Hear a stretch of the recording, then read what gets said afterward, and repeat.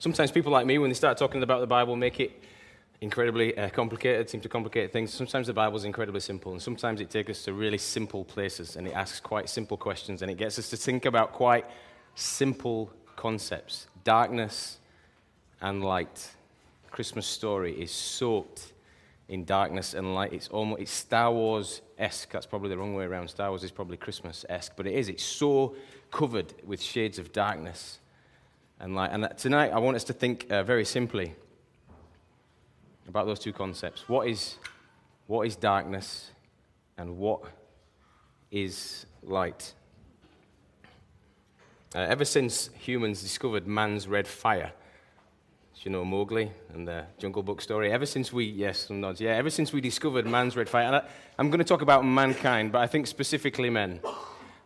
We love our capacity to make fire and to provide light. There's something that warms the cockles of our hearts that we're able to do that, isn't there? So go and get some wood and prepare some fire. And ever since we've had that moment in human history, I think we've never been able to quite leave that alone, have we? And I think Christmas time brings out the earthy sort of prehistoric man in all of us, and we get to make light again. And when you see, and it's part of my drive home, one of my favorite things to do is watch for the bloke or the lady who's hanging up their Christmas lights, and we just want to make that bit more of a show of the Christmas lights, and I'm willing to go that bit higher and that bit brighter. And I love the vulnerability that you see on my drive home. Every night through the estate, there is another fella perched precariously on a ladder, and they're kind of saying, yes, I want to celebrate Christmas with you, and I get it, and I want to celebrate Christmas. And they're partly saying, look at the fire that I can make now. Look at this kind of fire.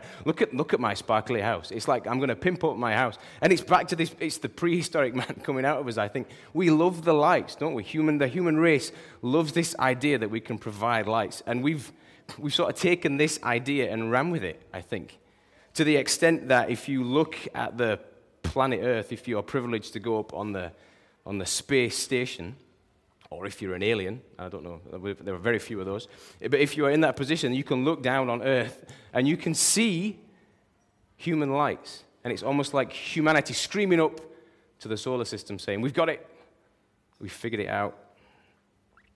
Lights. We've got so good at making light, you can see our imprint from space. One of the ironies about all this light that we're able to produce is that it stops us seeing light. Don't know if you've noticed this. In our quest to make more and more light, the great lights of the universe, the Milky Way, there are other great lights. I'm not very good at naming all the planets and all that sort of stuff. You know the kind of stuff I'm talking about. When you look out to the solar system, the great lights, these big realities, these big masses of gas, we can't see them. It changes things more. I'm struggling with this. It changes things more than you know. The way that we pollute our earth with the light, I think. Our conversations are very different. You walk through the city centre of Leeds after you've done your Christmas shopping. The kind of conversations that you have, the focus that you have, maybe talking to your partner or your friends or whatever else, is very different. The different kind of sky you're underneath. I was away in the Lake District 2 weeks back with a bunch of, when I got there, I found to be the coolest, and maybe this is just what happens when you get to 38. Everybody who's a teenager looks incredibly cool. I was away in the Lake District with a really cool bunch, about 40 or 50 young teenage kids. Awesome, really, really cool, like bang on trend, all of them. Couldn't find a geek in there. They were just all so cool, it was incredible. And we went out for this midnight walk, and we left this lovely Christian manor house, went down the road, and they were all so cool, and they were all really being cool, and then they were faced with the night sky, unpolluted by our human light. And it was just, I don't know when the last time you saw it was. You forget when you live around in Ponty and Cass just what it looks like. It is beautiful. I feel like I'm getting soft. Maybe this hits you with age, but it wasn't just the age. These kids were young, and they stopped their chat about what was going on in their lives, and they saw themselves, in some senses, in light of the universe. It changed their perspective. The chat, it was a 2-hour walk, it was freezing, and they'd stopped being cool, and they were being introspective. Their focus was completely different. It alters our perspective. There was like light confusion. The Bible, I think, at Christmas time, really, with the Christmas story and by the nature of the Christmas narrative, it causes us to think again about the subject of darkness and light. The Christmas story pulls us to this place where we are forced to consider it again. It's like God in his wisdom is saying, I'm going to keep this story under your noses. I'm going to make you revisit it over and over again. I want you to really think about darkness. Have you got this? Have you understood how dark this world is? Have you thought about that? Have you thought about what it means to know real light, to know true light? Have you thought about what the light that the Bible talks about actually is? It's so important. I think the Bible is at pains to drag us there and explain it again. And the stories that Luke provides and Matthew provide in particular, they write these narratives that are just laced with it's like really clear. These are the baddies. These are the goodies. You need to think about darkness and light. But what they do through narrative, John does in this poetic verse. I'm just going to read it out to you. And what he's asking us to do is to think again about what it means. What is true darkness? What is the nature of true darkness? And what is light? In the beginning was the Word, and the Word was with God. And the Word was God. He was with God in the beginning. Through him all things were made. Without him nothing was made that has been made. In him was life, and that life was the light of all mankind. The light, listen to this, the light shines in the darkness, and the darkness has not overcome it. It's saying, think about the nature of light. Think about the nature of darkness. Think about where you sit in the whole picture of it. There was a man sent from God whose name was John. He came as a witness to testify concerning that light, so that through him all might believe. He himself was not that light. He came only as a witness to the light. The true light that gives life to everyone was coming into the world.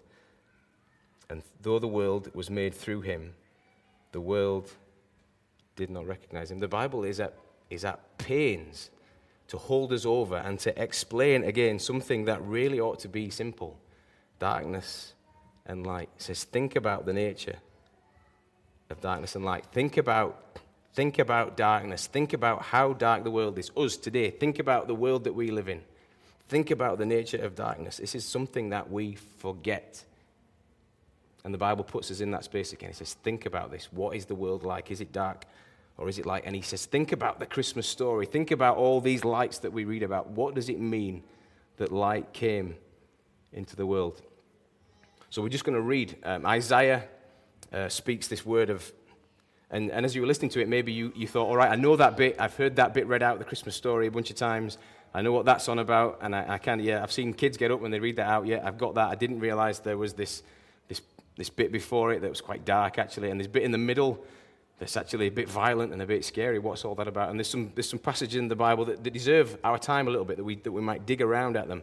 And in this particular text, Isaiah is really painting a very clear picture of desperate times and very dark times. So we get to see here again what darkness is, and we get to read what the Bible would explain darkness to be like.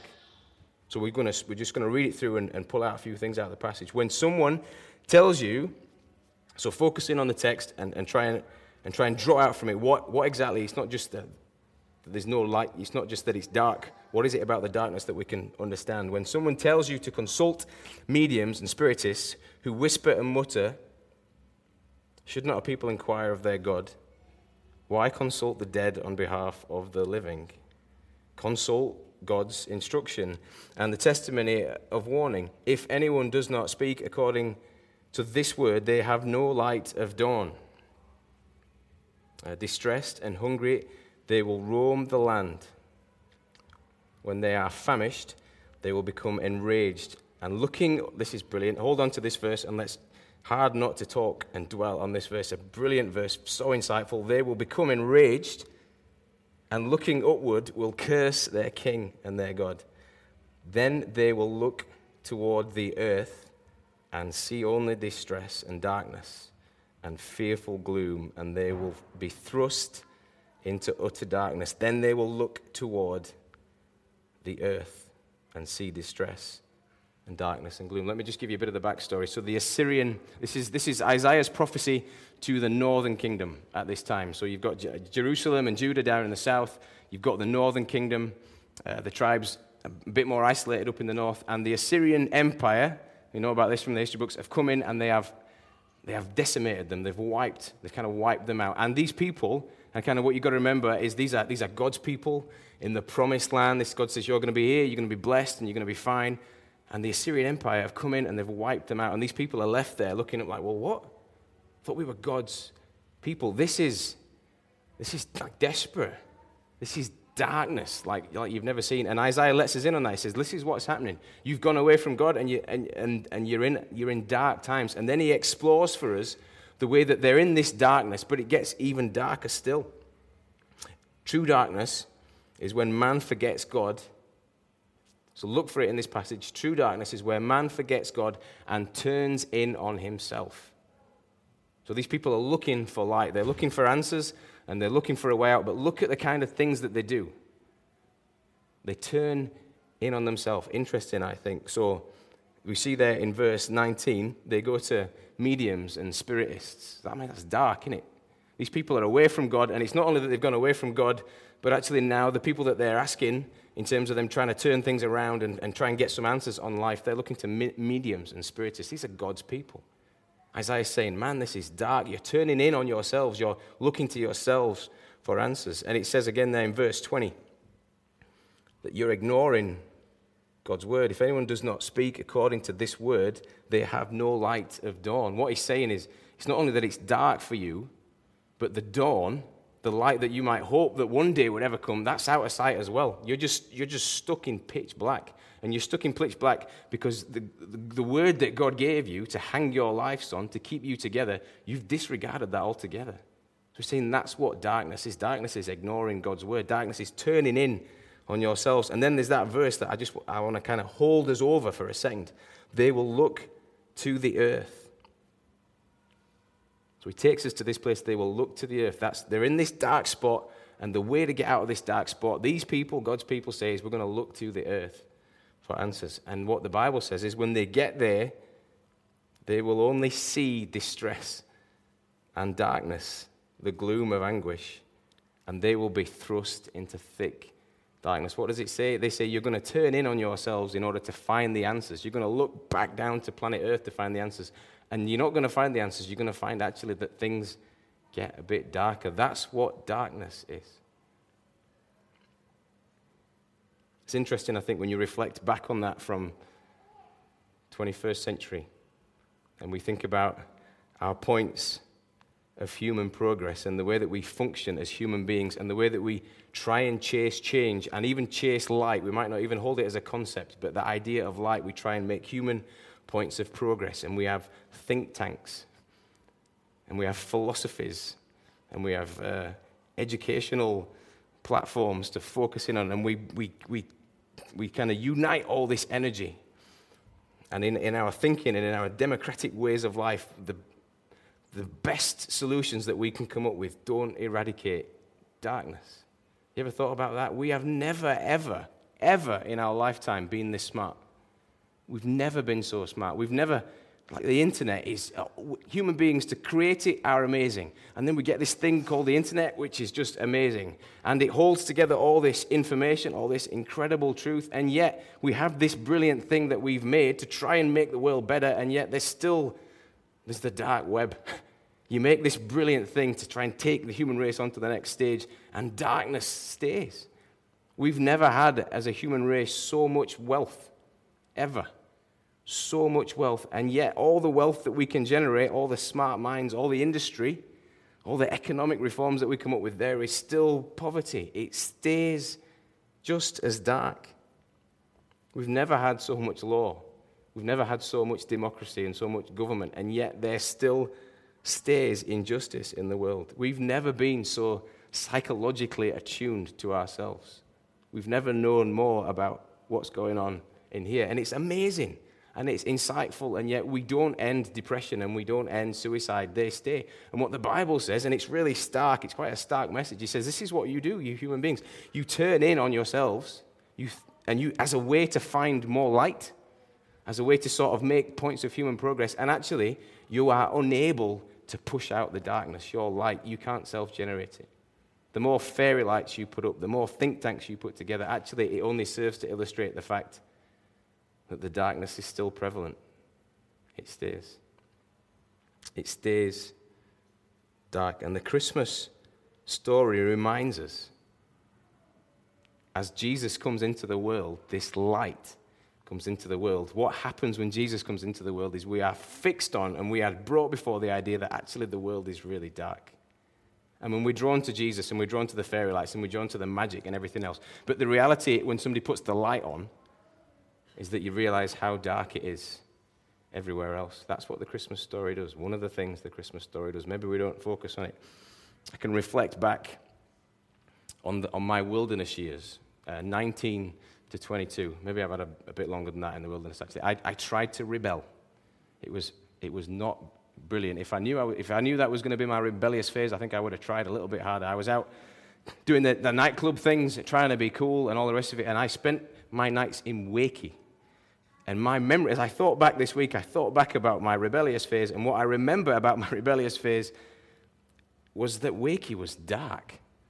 Not just like in a word sense, but actually, literally, it was darker than this. And there's a couple of reasons that it was dark. It was dark because there was all sorts of nonsense going on, and people wanted all sorts of nonsense to go on, and the floor would be kind of sticky, and the furniture was probably a bit rubbish, and the decor wasn't great.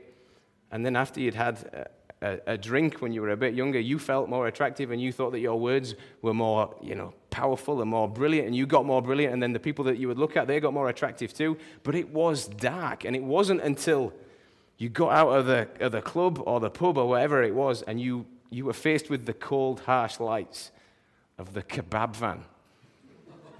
You know what I'm talking about? When you go and get the kebab at the end of the night, you walk out, it's freezing cold, and then you get the horrible kebab, and you're sobered in a second, and there's a mirror, and you think, man, I look rough, and they look horrific. What am I thinking? Do you know what I mean? It's that moment of stark reality, and what happens in those moments is you remember, man, it didn't seem like that in the nightclub. It didn't seem like that in the pub. It didn't feel that way at all.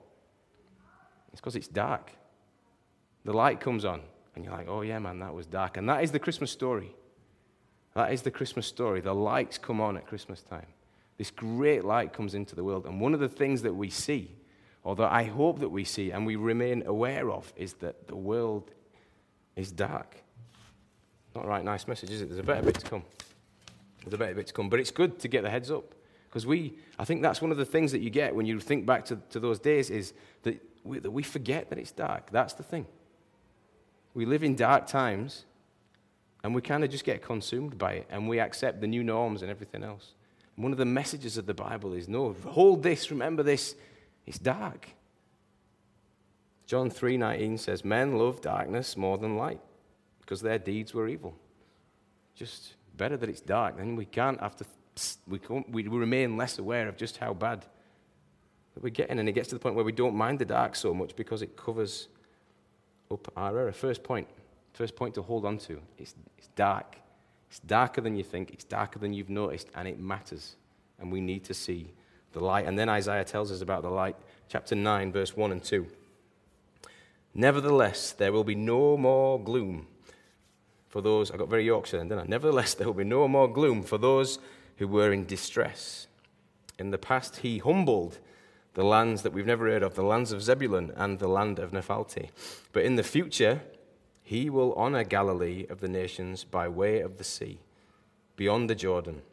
The people walking in darkness, this is the bit we know and we know well, the people walking in darkness have seen a great light. On those living in the land of deep darkness, a great light has dawned. And Isaiah speaks here, as I guess the prophets do from time to time, as if he's in the present. So it's like he's there. It's like he's there and he can see the future.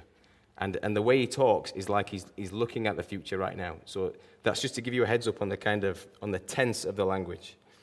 And he says to the people in the northern kingdom, these people who are just desperate and desolate and have lost all sense of their identity. He says to them, things are going to change round for you miraculously.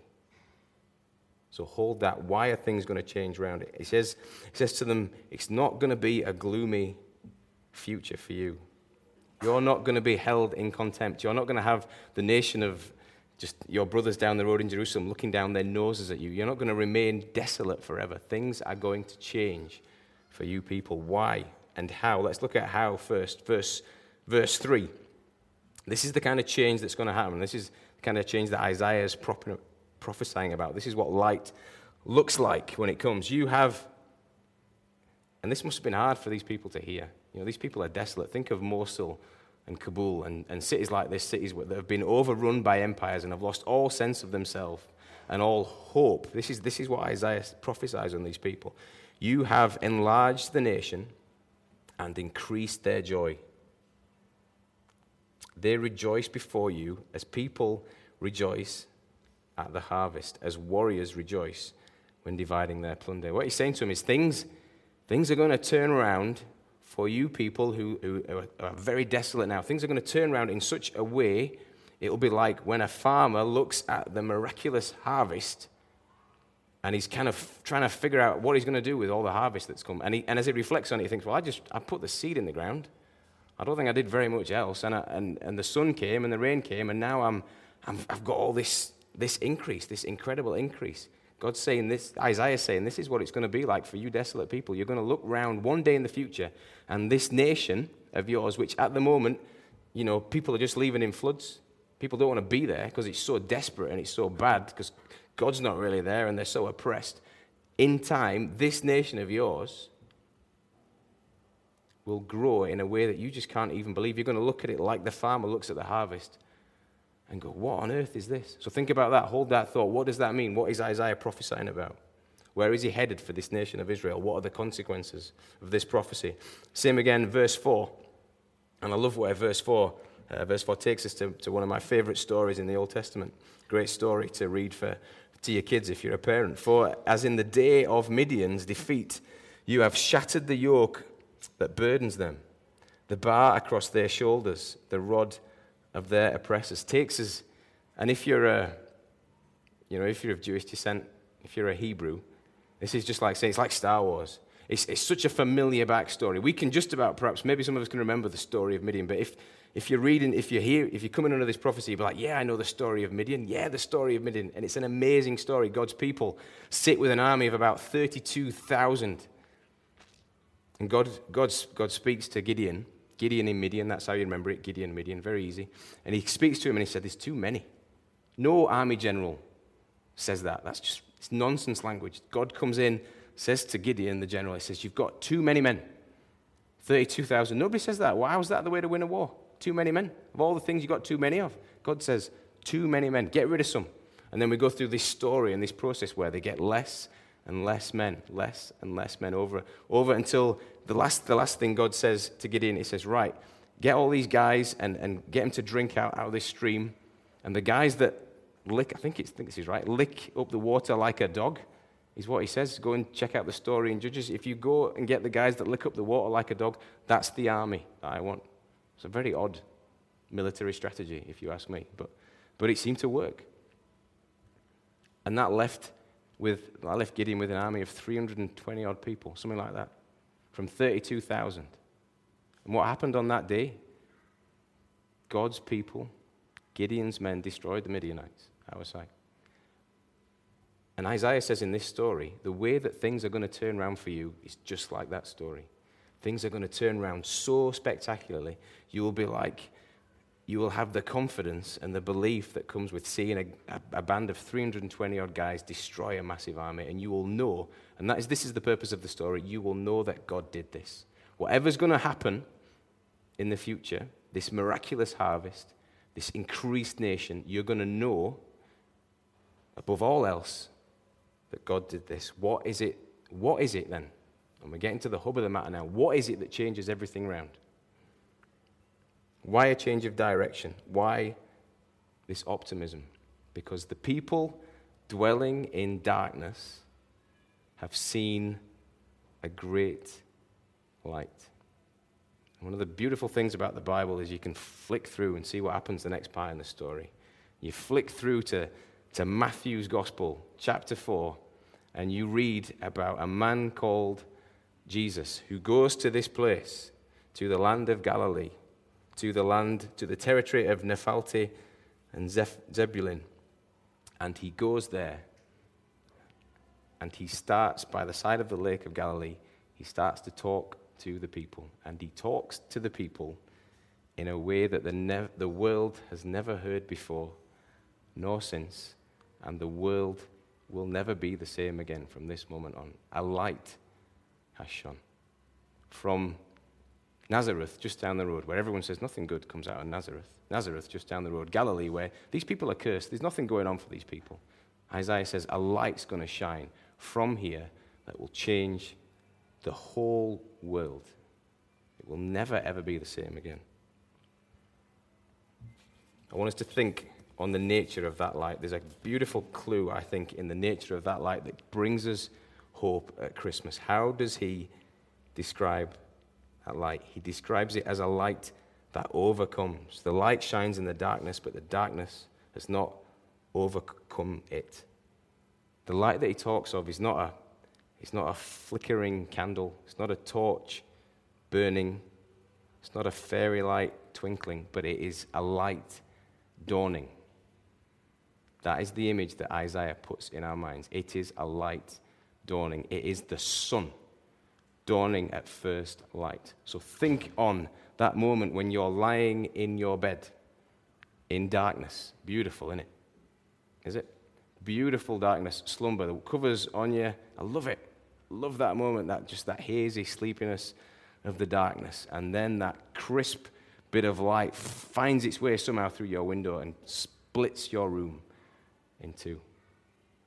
A couple of things that you realize in that moment. In the back of your mind, you're thinking, I want to lie in bed. I want to stay in the darkness. I can stay in the darkness. There's lots of darkness around me. I can stay in the darkness. That's fine. I'll roll over. 10 more minutes. Smash the phone to bits. 10 more minutes of darkness. But what does that ray of light that comes through mean? The ray of light comes through the window means that outside the whole place is light. It means that day has dawned. What does Christmas mean? What does Christmas mean for us? When we see the stars, the star above Bethlehem, and we see Jesus, the perfect baby in the manger, when we see that chink of light, what does it mean? It means that day has come. It means that this chink of light that we see now is the reality, that outside this dark world that we can't kind of see past, that we might want to stay in for another 10 minutes, that we kind of have found comfort in, it means that outside that light has dawned. When you look at the Christmas story, and when you dwell on the manger scene, when you sing the Christmas carols, what I want you to remember in the build-up to Christmas is that light has dawned. And it changes things for us. It means we can't really ever be the same again. Because when we're lying in our beds, we know actually that we've got to get up and get ready. We know that we've got to live in light of the fact that it's day out there. That is what the Christmas story does for us. It reminds us that we need to live in light of the fact that heaven's an amazing place, that God will win the battles, that Christ's sacrifice has overcome everything for us. There's the challenge for you this Christmas. See the baby. Be aware that the world is dark and we forget it. See the light that Christ brings and live in light of it.